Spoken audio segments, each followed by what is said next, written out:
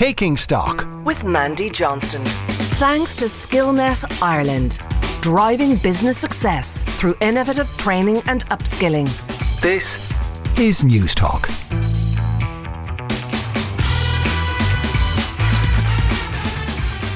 Hello, you're welcome to News Talk's Taking Stock. I'm Mandy Johnson. On today's show, I'm going to be joined again by more international and Irish experts who drive and analyse our world of business and politics. And on today's show, they've brought us from French roast to frothy frappuccinos. But now Starbucks, the company who turned a plain old cup of joe into a lifestyle experience, could be up for sale. I'll be joined from the Times in London by journalist Saba Meddings to hear what's happening in the corporate coffee HQ. And as business here in Ireland prepares for Budget 2023, the Irish-based multinationals have their sights set a little further ahead, and they're looking at the background negotiations that are ongoing about a new global tax deal that's set to change the landscape for their business, not just here in Ireland, but all around the world. Currency journalist Thomas Hubert will be joining me here in studio to decipher it all. And finally, Brexit raised the prospect of a border poll on a united Ireland. There's, of course, many complex political hurdles to be negotiated before that vote could ever take place. But nonetheless, it does raise a question about the economic cost or benefit of a united Ireland. So today I'll be examining how much the unification of Germany cost their exchequer and ask if there's lessons that we can learn from their experience. You can get in contact with us by emailing takingstock@newstalk.com or on Twitter @StockNT. But first up today, you may be mulling over a cup of coffee right now, because according to a recent survey, Dublin is the second most coffee-obsessed capital in the world. But where we buy our coffee may be about to change. Starbucks have rightly gotten the credit for bringing fresh ground coffee to the masses, but recently they've seen a major shift in consumer behaviour because, as the Sunday Times revealed, the parent company in Seattle may be sounding out buyers for a sale. Here to spill the beans on what's going on at HQ is Saba Meddings. Saba, you're very welcome. Thanks for joining us today on News Talk. Lovely to speak to you, thank you. Now, before we get into what's happening now, you might just take us back a little bit. Starbucks really were game changers, weren't they, when it came to delivering coffee to the masses? How did they become the Coca-Cola of coffee? What happened was, you saw before Starbucks bounded onto the scene, coffee may have been served in a cafe, but it was probably a drip coffee and wasn't very exciting. There were no sort of cappuccinos or flat whites back then, and they arrived in the UK about 25 years ago, began opening stores, and obviously it was kind of quite an exciting new brand. You could go and sort of hang out in a coffee shop. You've got this sort of grow of sort of coffee shop culture rather than going to the pub or a regular cafe. You could go and hang out in a coffee shop and have something a lot more interesting. You might be able to get a cake as well. And I think if we all look back to Friends, you know, when they're sort of hanging out, it was sort of that real this new area, new place that people could go and socialise. Yeah, they kind of created a whole lifestyle around the coffee kind of culture. But as they drove up their product, they also helped to bring others into the market, and their rivals have certainly upped the game, and that's had an effect on them. How have they held their market position so well since they started?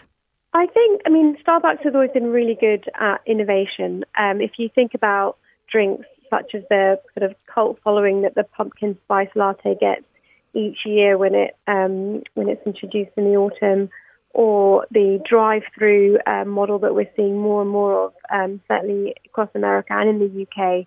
They're sort of pushing into towns and cities that didn't have, whether it's a drive-through before, you know, maybe there was only a Costa in town. They've always been quite good at sort of bringing new products. Although I have to say, I mean, they are under a lot of competition at the moment. If you look at in the UK, brands such as Greggs, which are investing a lot in coffee machines, or even McDonald's with McCafe, you can get a coffee for sort of a fraction of the price of a Starbucks at McDonald's, for example. So they're definitely under a lot of competition. And at the same time, as they've introduced people to, whether it's a cappuccino or a latte with a sort of a caramel shot, there's people sort of seized hold of this new way of drinking coffee and expanded on that. So people may have their coffee machines at home now, or you've certainly seen thousands of independent coffee shops springing up, and people are really getting become coffee connoisseurs, thinking about it in terms of the different types of beans or way of brewing coffee that you may have with wine. So certainly as Starbucks has sort of pushed out, so sort of following up behind them, we've got lots of these little boutique operators that are now becoming quite substantial chains, and people are looking for maybe something a little bit differential, and Starbucks maybe is becoming a little bit homogenous. Yeah. But it's not.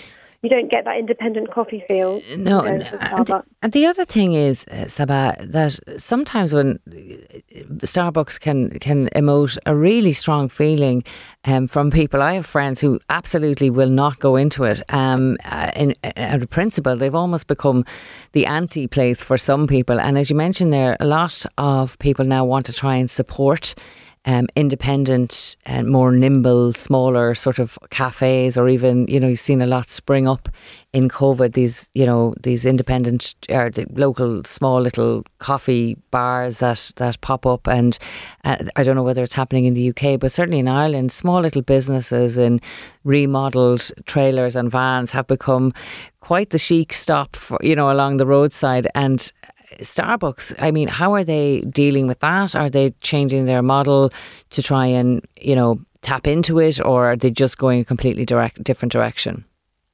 I think a bit of both. There is a different direction. As I said previously, they're also looking at drive-throughs.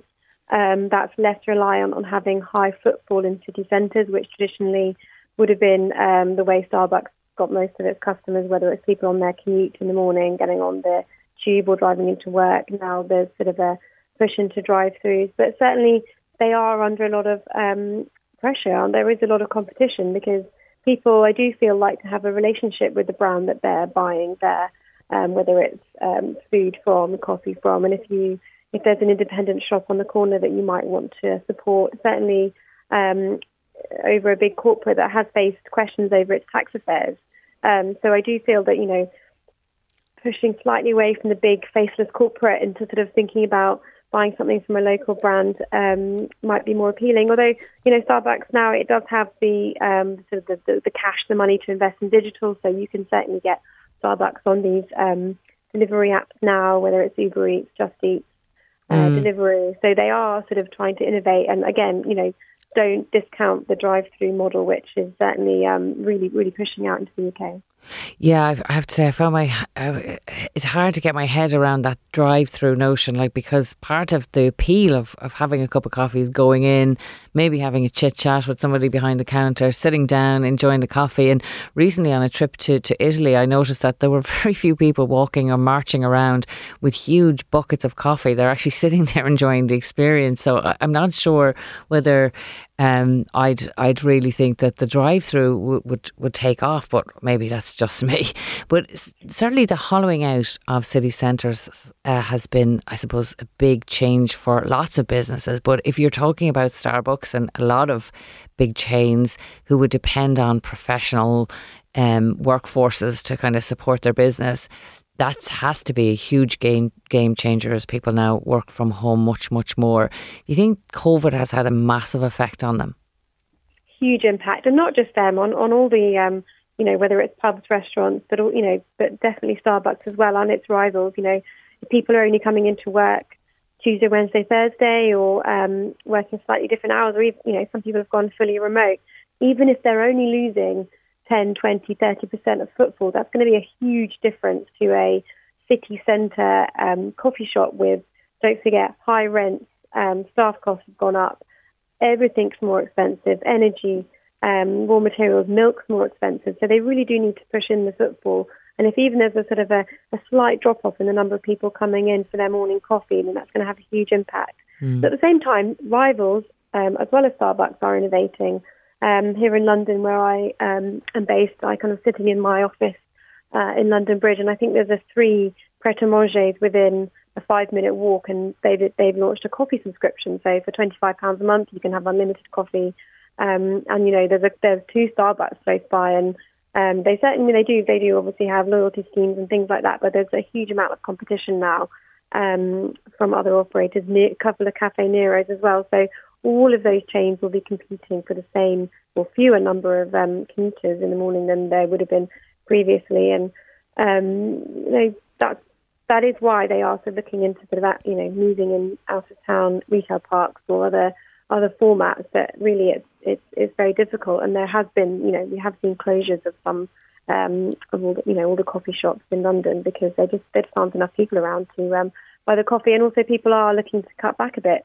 Are you going to maybe have your coffee at home? Have you invested in a new coffee machine over lockdown that you can now make yourself a really nice coffee at home? So maybe you might cut back on one or two of your coffees each week. So it's all going to have an impact. Yeah. If you're just tuning in, you're listening to News Talks Taking Stock with me, Mandy Johnston, and I'm talking to Sabah Meddings about the potential sale of Starbucks. And moving on to that, Sabah, why in this context might they want to sell now? What is actually happening? What are you hearing? Well, Starbucks is in a bit of a bind. In the US, they've got pressure from staff in terms of staff not feeling very safe at work. There's sort of a real unionisation effort there. They parachuted back in Howard Schultz, who's responsible for sort of really bringing Starbucks to the masses. He's the man behind the brand back in the 1980s. So he's come in and sort of taking stock. And the UK is actually a bit of an anomaly for Starbucks. Most of its markets are fully operated by franchisees. The UK is quite different. They do have a lot of franchisees, but 30% of their stores, so about 300, are actually owned by the company. I should stress, they've said there's not a formal sales process, but my understanding is that they have appointed advisors to sort of canvass interest. Certainly when you put a full sales sign up, you automatically slash the amount that you might get from any buyer. So my understanding is they're sort of sounding out interested parties and seeing if a deal might materialise. But I think it's focusing on the core. They want to focus on the US, sort that out. Outside of COVID, China is a huge market for them. And it feels like they kind of want to focus on their larger markets. And there was certainly no mention or not much mention of the UK in their most recent trading update. It doesn't feel like it's really core at the moment. And who would be likely to buy Starbucks? Would it be one of their main competitors, somebody completely new coming into the market? Could be a franchisee could buy it. Could be we saw with Costa Coffee, which was previously owned by Whitbread, that was bought by Coca-Cola. So that was a real strategic play to sort of push the Costa brand into supermarkets, into vending machines, and drive-throughs, things like that. So yeah, it could be a sort of strategic trade buyer like that. It could equally be a private equity company that wants to get into Starbucks. I mean, although we've talked about competition, it is still a really strong brand, and has sales numbers certainly picked up very much as we came out of lockdown. So there is a lot of potential in it. So could be trade, could be private equity, or a franchisee. So there are options. Trouble is, there isn't a lot of debt financing at the moment, so it isn't a great time to be looking to see if someone wants to buy your business. But I certainly think there would be interested parties. Yeah, interesting developments. We certainly have to watch this space. Sabah, are you a Starbucks drinker yourself? I actually can't remember the last time I went in. That's bad, isn't it? There is one under my office. I think I got a flat white from there a few weeks ago. Well, we won't leave that. We won't hold that against you. But for now, we'll have to leave it there. That was Sabah Meddings of the Sunday Times. Sabah, thank you for joining us today. Thank you. This is Mandy Johnston with you on News Talks Taking Stock. Coming up next, after years of defending Ireland's corporation tax rate, a new global tax plan is agreed in principle. But the devil, as always, is in the detail. And we'll be hearing about those details after the break. Last year, Ireland signed up to a global deal on corporation tax reform that will set a minimum rate of 15% for large companies. It was a landmark change in Ireland's position. Now that principle has been conceded and the details for the new global tax deal are emerging. I'm joined now by Thomas Huber from The Currency, senior correspondent there. Thomas, thank you very much for joining us today. Hi, Mandy. Thomas, now the changes that I mentioned there that came about last year from the Irish government's position, they didn't really affect the multinational landscape that much. We've had very healthy corporation tax receipts. Just to start us off, can you just tell us how much multinationals contribute to our exchequer every year? It's very big. It's 15 billion euro last year. We're headed for probably around 20 billion this year. So it's becoming one of the main sources. It has become one of the main sources of tax for the exchequer. It's just as big as VAT at the moment, and it's only income tax by you and I, normal individuals, paying their PAYE tax that is now bigger than corporation tax, really. So it's up there with the main sources of revenue for the state. And it hasn't been affected, as you said, probably as we're going to discuss, because the rules have not changed yet. The principle is agreed, but nothing has changed in practice. And even when it does change, there's no sign as such that the multinationals are all going to leave the docks in Dublin or the big factories in Cork. At this point, there's no sign of that. Now, you've written a piece, a very lengthy piece about this in recent weeks, and in that piece you talk about the technical work that's been happening behind the scenes on this agreement. Can you just talk us through what this document that was published by the OECD set out to do? So the OECD has two pillars in the agreement that was made last year and that Ireland finally joined after a bit of delay. So there's Pillar 1, Pillar 2. The 15% minimum tax is Pillar 2. It's actually the second part of the deal. And there's a lot that's been said about that. Really, it's all about countries and the EU implementing it in national law. There's an agreement that everybody has to do it at their own level. So the US is trying to do it. President Biden has a budget legislation trying to get through that he's really struggling to have adopted by Congress.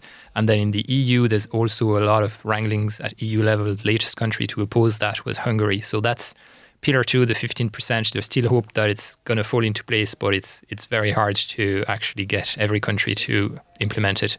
What was more recent, and I wrote about recently on the currency, is Pillar 1. And that's another set of rules that is meant to move part of the tax that is currently paid in countries like Ireland by multinationals, have that paid in the countries where the customers are instead.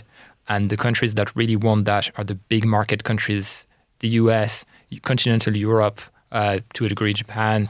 They're the ones where, big markets are, where a lot of the stuff is consumed, whether it's digital, immaterial products and services, or whether it's high-value products like, for example, medicines that are made in Ireland, and they want their share of the tax. That's the Pillar 1 thing that is being formalised now. So it sounds quite complicated. So we're talking about a part of the tax coming from Ireland, but part of the tax coming from a country where the product is consumed. What would happen if a product is manufactured here, say in the pharmaceutical sector, but it's consumed all over the world? How do they collect the tax on something like that? Yeah, that's when we're getting into the weeds of the 100-page document that was just published by the OECD a few days ago, and it explains really how you're going to track markets. So, for example, a big pharmaceutical company, as you said, has consumers around the world. So the basis of where this portion of tax is going to be reallocated is where people are using those drugs.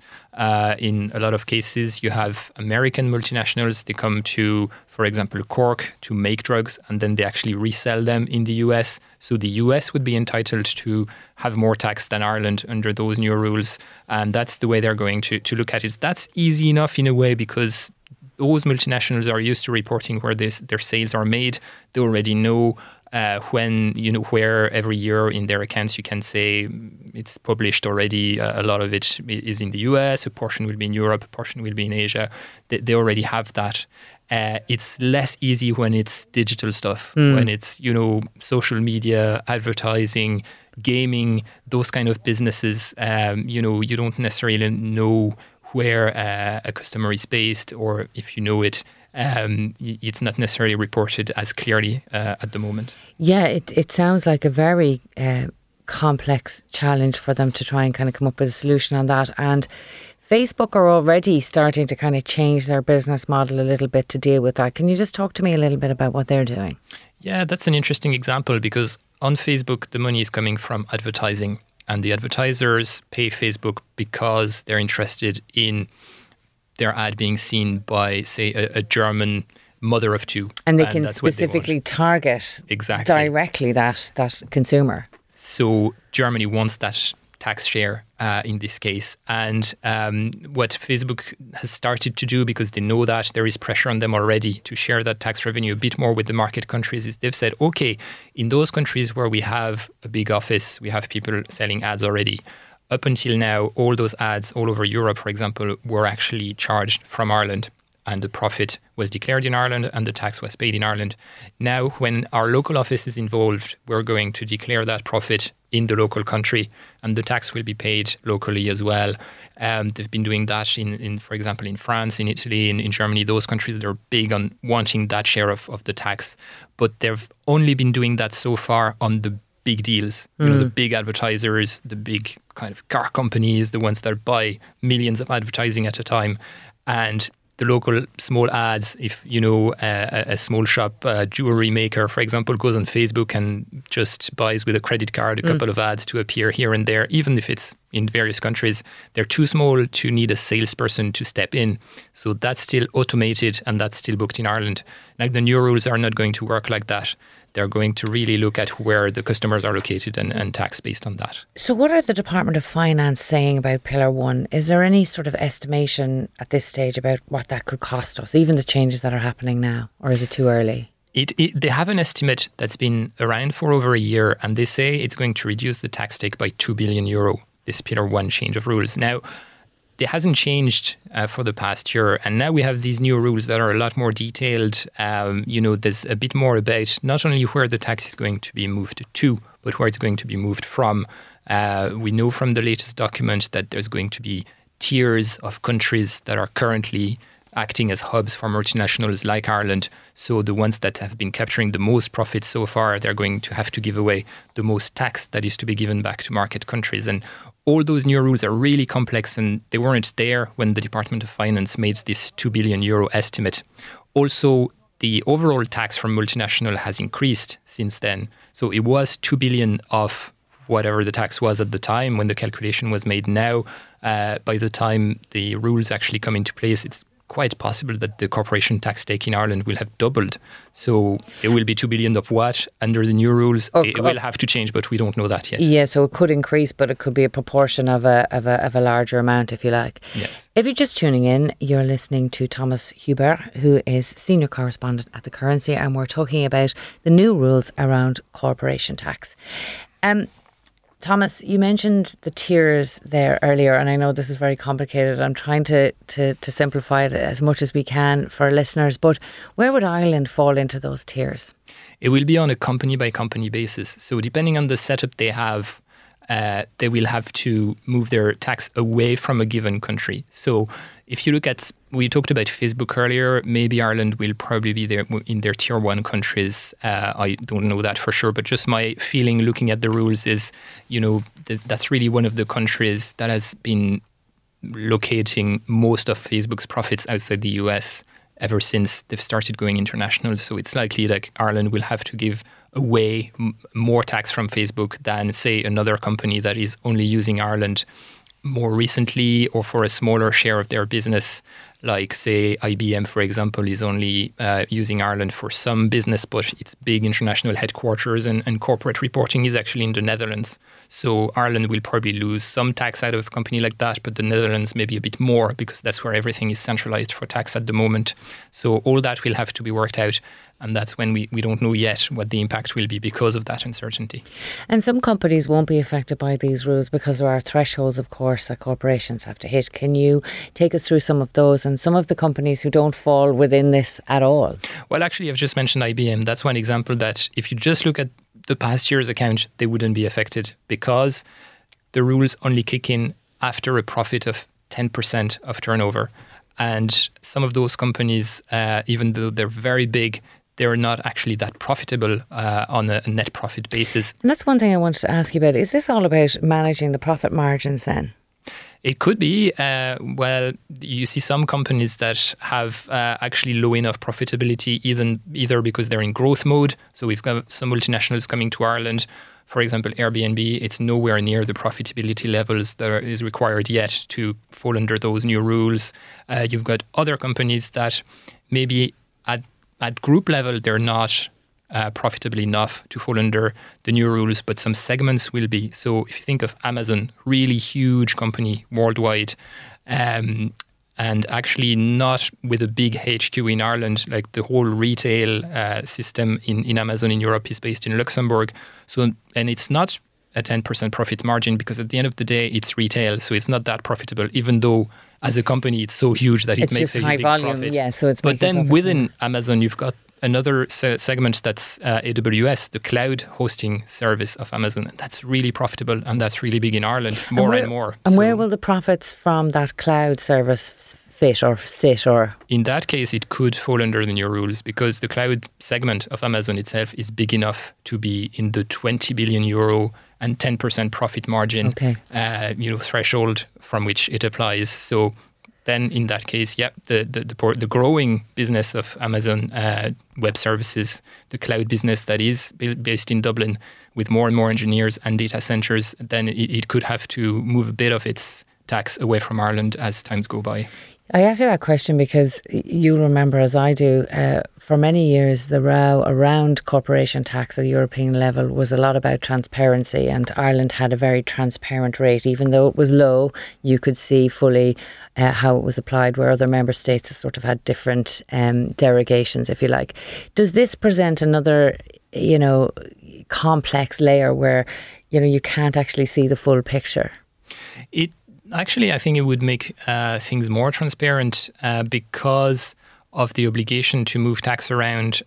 You would actually have to disclose how much tax is paid, and there's actually a separate EU directive in the work for that would oblige every multinational to say in which EU country they're paying tax and how much, because they don't really at the moment. If you look at Apple, which is probably the largest taxpayer in Ireland. I say probably because we don't know that, because all the tax reported in Ireland by Apple is actually lumped together with the tax it reports anywhere else outside the US in the world. So how much is exactly Ireland? We don't know most of it, but that would become maybe clearer under the new OECD rules. But a lot of it will be actually clearer to the authorities, because they'll have to report to revenue what they're doing and where they're moving the tax. It wouldn't necessarily be in published accounts for you and me to see. Okay, so although it's complicated, while we're working it out, it ultimately will deliver more transparency. Thomas, what's the status of this paper? What happens next, and when should businesses, corporations start kind of feeling the effects of it? The latest from the OECD, when they released this paper just in July, they said it would be 2023 before it's actually set in stone, and it will take the form of a treaty. Essentially, they call it a multilateral convention. So the countries that are taking part, the 137 countries in these talks, which is nearly every country in the world, will have to sign and then ratify this treaty, and it would, in that case, come into force in 2024. And then the other side, Pillar 2, the 15% minimum rate, it all depends, as we said earlier, on national legislation being passed. So between the two, really 2024 for the whole package to come into force is the earliest we're looking at the moment. It used to be 2023 was the target. Now it's been pushed back a year, as you would expect for something as complicated as that. Now, but you also hear voices saying maybe it will be later, maybe it won't happen in the format that is now proposed, because there is still a level of opposition. So it's still possible that it will actually fail and have to go back to the drawing board. And if those Pillar 2 pieces didn't get through the legislative process in the US and the EU, could Pillar 1 still exist in isolation on its own? Technically it could. There's nobody stopping countries from ratifying a treaty on that side if they fail to do the rest. But at the same time, politically, it seems very difficult. A lot of countries, including at EU level, they've been using that argument to slow down the process, saying, oh, we don't want one without the other because we are favoured by one but not the other, or those kind of situations. They say it's the whole thing or nothing, and that's been used also as a tactic to delay the process. Shocking that somebody would use a tactic like that. Can I just ask you finally, Thomas, in your view, these proposals, ultimately, do you think they'll affect our relationship in Ireland with multinationals? Will they start to look at Ireland as a destination for locating in a different way? I'm not sure it would change things fundamentally, because really, on the one hand, 15%, it might be a bit higher than we're at in Ireland at the moment, but it's still lower than a lot of other countries. So, if you're coming to Ireland, paying 15% tax is still a lot more than 30% in a lot of the big continental EU countries, even though they have derogations, as you said, and all that.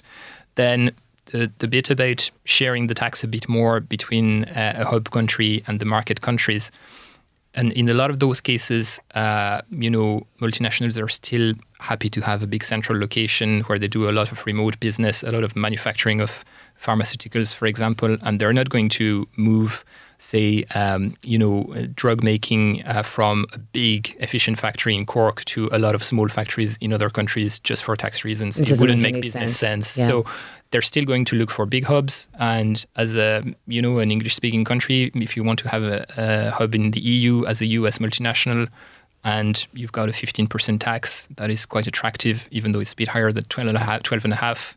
I don't think you're going to move necessarily away. It will be more competitive, especially with Eastern Europe, countries like Poland, in IT, in those, even in pharmaceutical as well, are getting very competitive. So it will be more of a fight, but I don't think Ireland will be out of the race by any means. Yeah, maybe not on the corporation tax front, but issues like housing, energy provisions and all those will feed into now, yeah. Much bigger now.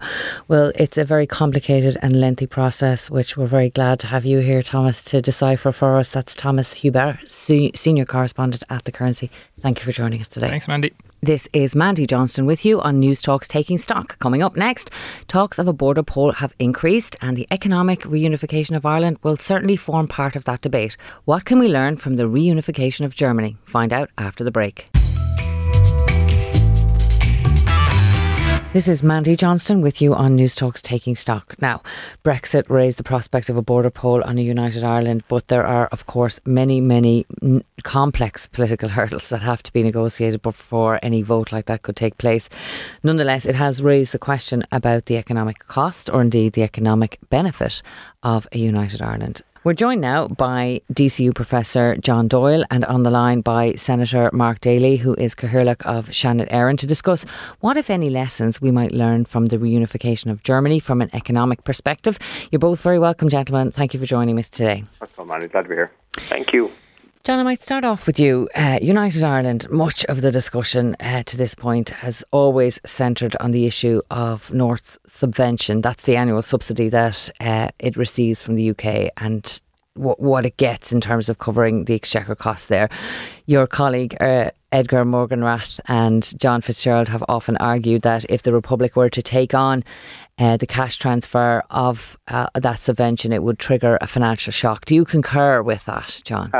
No, I don't. In a piece of work I did last year for Royal Irish Academy, for the first time did a peer-reviewed piece of research which broke down the sort of 10 billion headline figure that's generally used for the British subvention in Northern Ireland, which hadn't been sort of really unpicked before in a detailed way. The figures aren't readily available. They're available with a bit of work. And by my estimate of that, it's actually 9.4 billion, even allowing for some rounding up. It's not intended to be a calculation of what United Ireland must cost. It's a statistical calculation for the British state. In brief, it's the tax collected in Northern Ireland and the money spent in Northern Ireland, but also Northern Ireland's share of centrally spent UK expenditure, often estimated. I suppose, in brief, my estimate is that somewhere between sort of 2 to 3 billion is what would actually transfer on day one of United Ireland before any other policy changes in terms of tax, welfare or other expenditure up or down. So it's a much more manageable figure and really is not so large that we can't think about how you would raise that amount of money in a rejuvenated economy.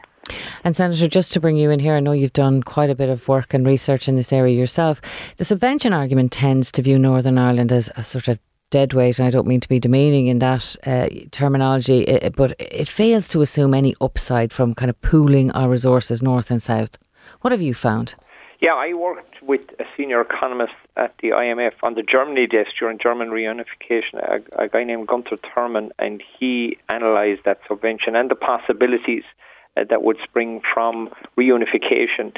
And really, it shows much what John has found out is that the subvention figure wouldn't be the nearly 10 billion that people talk about. It would be much less. Included in the figure often talked about is Northern Ireland's share of British military nuclear spending, like nuclear submarines, their Foreign Department of Foreign Affairs and others. So clearly we wouldn't be taking over those costs.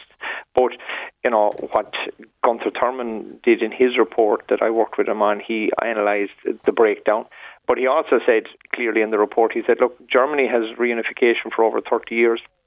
And they still can't agree on the cost. He said, but ultimately it's a political decision, not an economic decision. And there's a lot of lessons that we can learn from Germany in the mistakes that they made. And Bismarck, who was the chancellor who brought Germany together in the 1800s, he said, and it's a great quote, he said, the poor person learns from his own mistake, the rich person learns from other people's mistakes. So what we need to do is learn not only from what happened in German reunification, but also look at what happened in 2004 in Cyprus when they had a reunification referendum and it failed to pass. And we need to understand why did it fail to pass, and similarly with Scottish independence referendum, learn lessons there as well.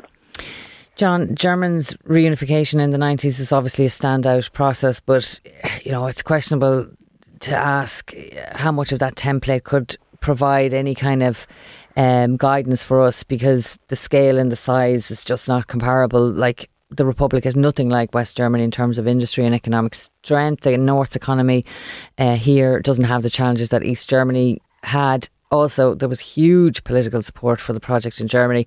The same really can't be said here. So what do you think we can take to learn from their process? Yeah, the Northern Ireland economy is very weak. Every serious economic analysis Ireland talks about the weakness of their private sector in particular, but nobody says it's East Germany. The standard of living in East Germany was probably something around 25-30% of the West.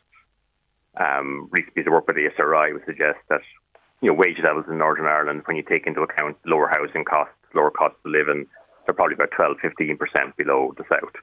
So the gap is not massive for those in work. It's much bigger. Pensions are probably less than half they are in the South, and other sort of social welfare payments. So there are gaps, but they're not devastating gaps. There's nothing on the scale of the transformation of the former communist economy, and the way they did that, both sort of immediately and quickly for political reasons. But the upside, in terms of the potential of Northern Ireland, there's no reason why the Belfast region, with a population of almost 600,000 people, is far weaker economically than Cork or Limerick.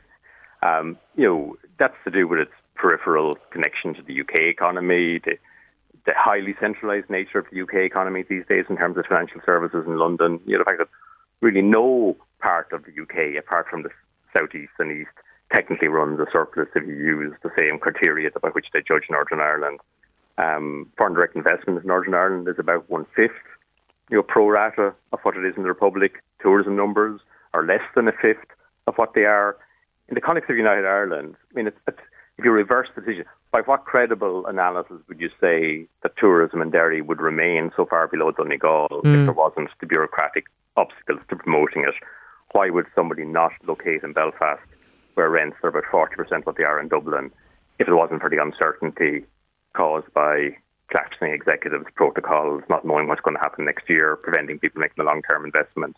So not only is there every reason to believe the economy of Northern Ireland could reflect at least average levels in the south of Ireland over a reasonably modest transition. And for me, I think it's hard to think of a reason why they wouldn't. There's nothing intrinsic. It was the most industrialised part at partition. It represented probably 80% of Irish GDP at the time of partition, but also the long legacy, both before and after the conflict, of lack of investment and lack of appropriate public policy. So I think there's an upside in terms of the congestion in Dublin, the lack of labour and skill supply in so many sectors. Northern Ireland is a good complement for the southern economy at the moment. Yeah, Senator, what do you say about that point? There's no real bespoke policies in place that are designed to fit with the interests of the North. So they're in part of a franchise that doesn't actually fit them. A prime example of this is obviously Brexit. Taking the North out of the EU against the democratic wishes of the people. Is the political landscape in the UK essentially holding back the North's economic possibilities? Well, I suppose that's made clear by, if you analyse where the Republic is at this stage, 100 years on after partition, and Northern Ireland 100 years ago, and John would confirm this, Northern Ireland accounted for nearly 80% of gross domestic product in Ireland. And we were described by David McWilliams as a beer and biscuit economy in the south, and yet we've transformed now into a world-class economy and ranked by the UN Human Development Index in terms of health, education and income as second in the world only to Norway. So we can see that having the manoeuvrability of independence has brought our economy and our society and our nation forward, whereas Northern Ireland has clearly been held back by being part of the United Kingdom. So, in a unification situation, obviously, we would benefit collectively from the lack of having two systems on the one island, but there would be greater opportunities because in the negotiations that would take place around any reunification, the question would arise then, well, would Northern Ireland still have this bespoke arrangement with the UK? And that, again, is something that could be up for argument and discussion, but it would give it a huge competitive advantage within the European Union. Whether or not the European Union would allow that to continue is another issue. But we've seen research reports done by Canadian universities about how good Northern Ireland would perform in a reunification situation. But a lot of that research was done before the pandemic and before the effects of Brexit has kicked in. We've seen Northern Ireland benefit from Brexit in some sectors. But we need to keep looking at that research, and that's why John's work is very important, to keep giving the data to show what the reality would be in terms of a reunification situation. Yeah. If you're just joining us, you're listening to News Talks Taking Stock with me, Mandy Johnston, and we're talking to Senator Mark Daly and Professor John Doyle from DCU about the economic implications of a united Ireland. John, I want to just bring you in again here to pick up on a point that Senator Daly made a moment ago about the economic changes and the political realities. Lots of research has been done already on this, Canadian papers, US papers, but at the end of the day, until the political landscape is right, you can't really start to make economic changes. But without planning for economic changes, you probably won't get any political movement. It'll always be about history and ideology and not about what the present society want. What do you think will be the driver to actually get momentum on this? I think we have to start preparing. The Republic of Ireland doesn't control when a referendum will be called. Under Good Friday Agreement, that's exclusively in the responsibility of the British government. Traditionally, nationalists have assumed the British government would sort of try to wriggle out of that and be very reluctant to call a referendum. But the current Conservative Party could also call it at short notice for domestic political reasons, maybe to damage Scotland or to distract from a scandal in London. And a referendum held without adequate preparation would be a disaster. Whatever way it ended up would be a disaster because people wouldn't have been brought into the headspace of thinking, somebody's going to be on the losing side as well as the winning side at the end of it. So I think now is the time to prepare, even though nobody wants a referendum next year, but the preparations will take longer than 12 months, that's for sure. So we do need to plan. By the time a referendum is held, we do need to be able to tell people what will happen afterwards, what the best research tells us in terms of the likely consequences for health, for education, for people's pensions, the likely economic impacts. Everyone, the last sort of 2 years I've been working on this project, all you have to say is only in one sentence, we don't want another Brexit referendum. People understand what you're saying. That has become almost a catchphrase for how not to do it. And remember, even in Northern Ireland, where opinion is increasingly evenly balanced, just an opinion poll this week in the Irish News suggests 52% of the population vote for United Ireland if it was held tomorrow. And given nobody in their right mind wants to hold it tomorrow, this shows how evenly balanced opinion is now. The middle ground, traditionally, were assumed to be small U unionists. Alliance Party voters are often assumed to be, disparaging term, polite unionists. But that doesn't reflect the Alliance Party under Naomi Long. They are genuinely a broad church. There's people who have firm views for and against Irish unity, but probably 60% of the membership really do not have a firm view of how they will vote. And those voters in particular will want to know, well, what about the NHS? What about the economy? What do you think will happen to pensions?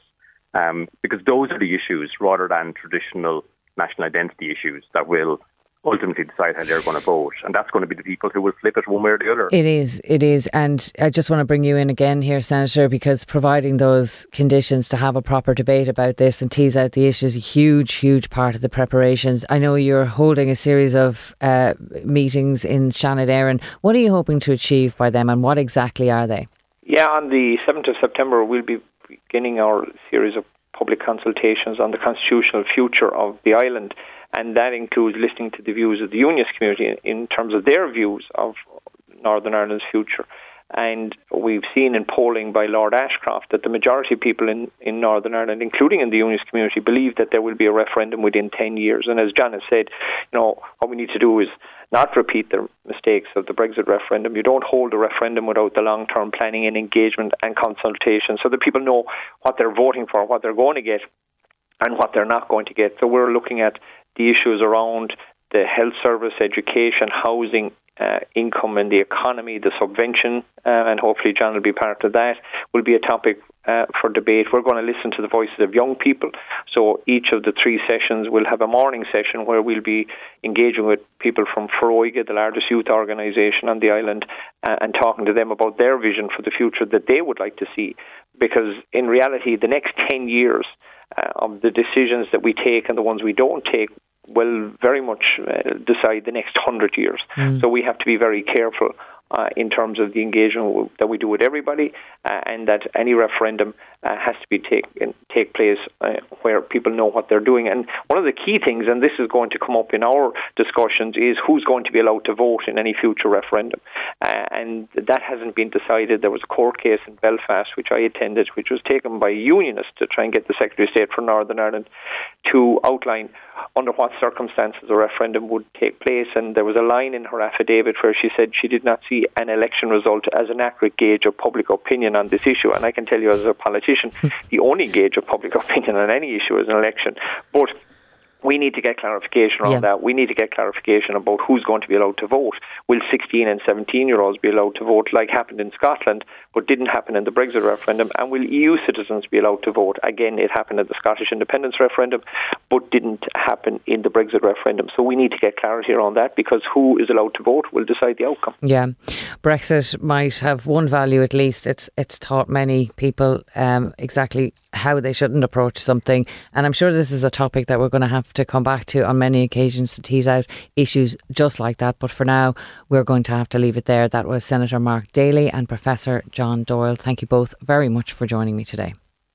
Well, that's it for this episode of Taking Stock. Now, while we broadcast at this time on Sunday mornings, we're available as a podcast first on Friday mornings on the Newstalk app. If you'd like to get in contact with the show, you can email us at takingstock@newstalk.com. My thanks to all of today's guests and to producer John Fardy with Jojo Cardoso on sound. Jonathan McRae is up next with Future Proof, and then it's Gavin Riley with On the Record, and they'll be reviewing all of your Sunday newspapers. So from Taking Stock with me, Mandy Johnston, thanks for listening and enjoy the rest of your day.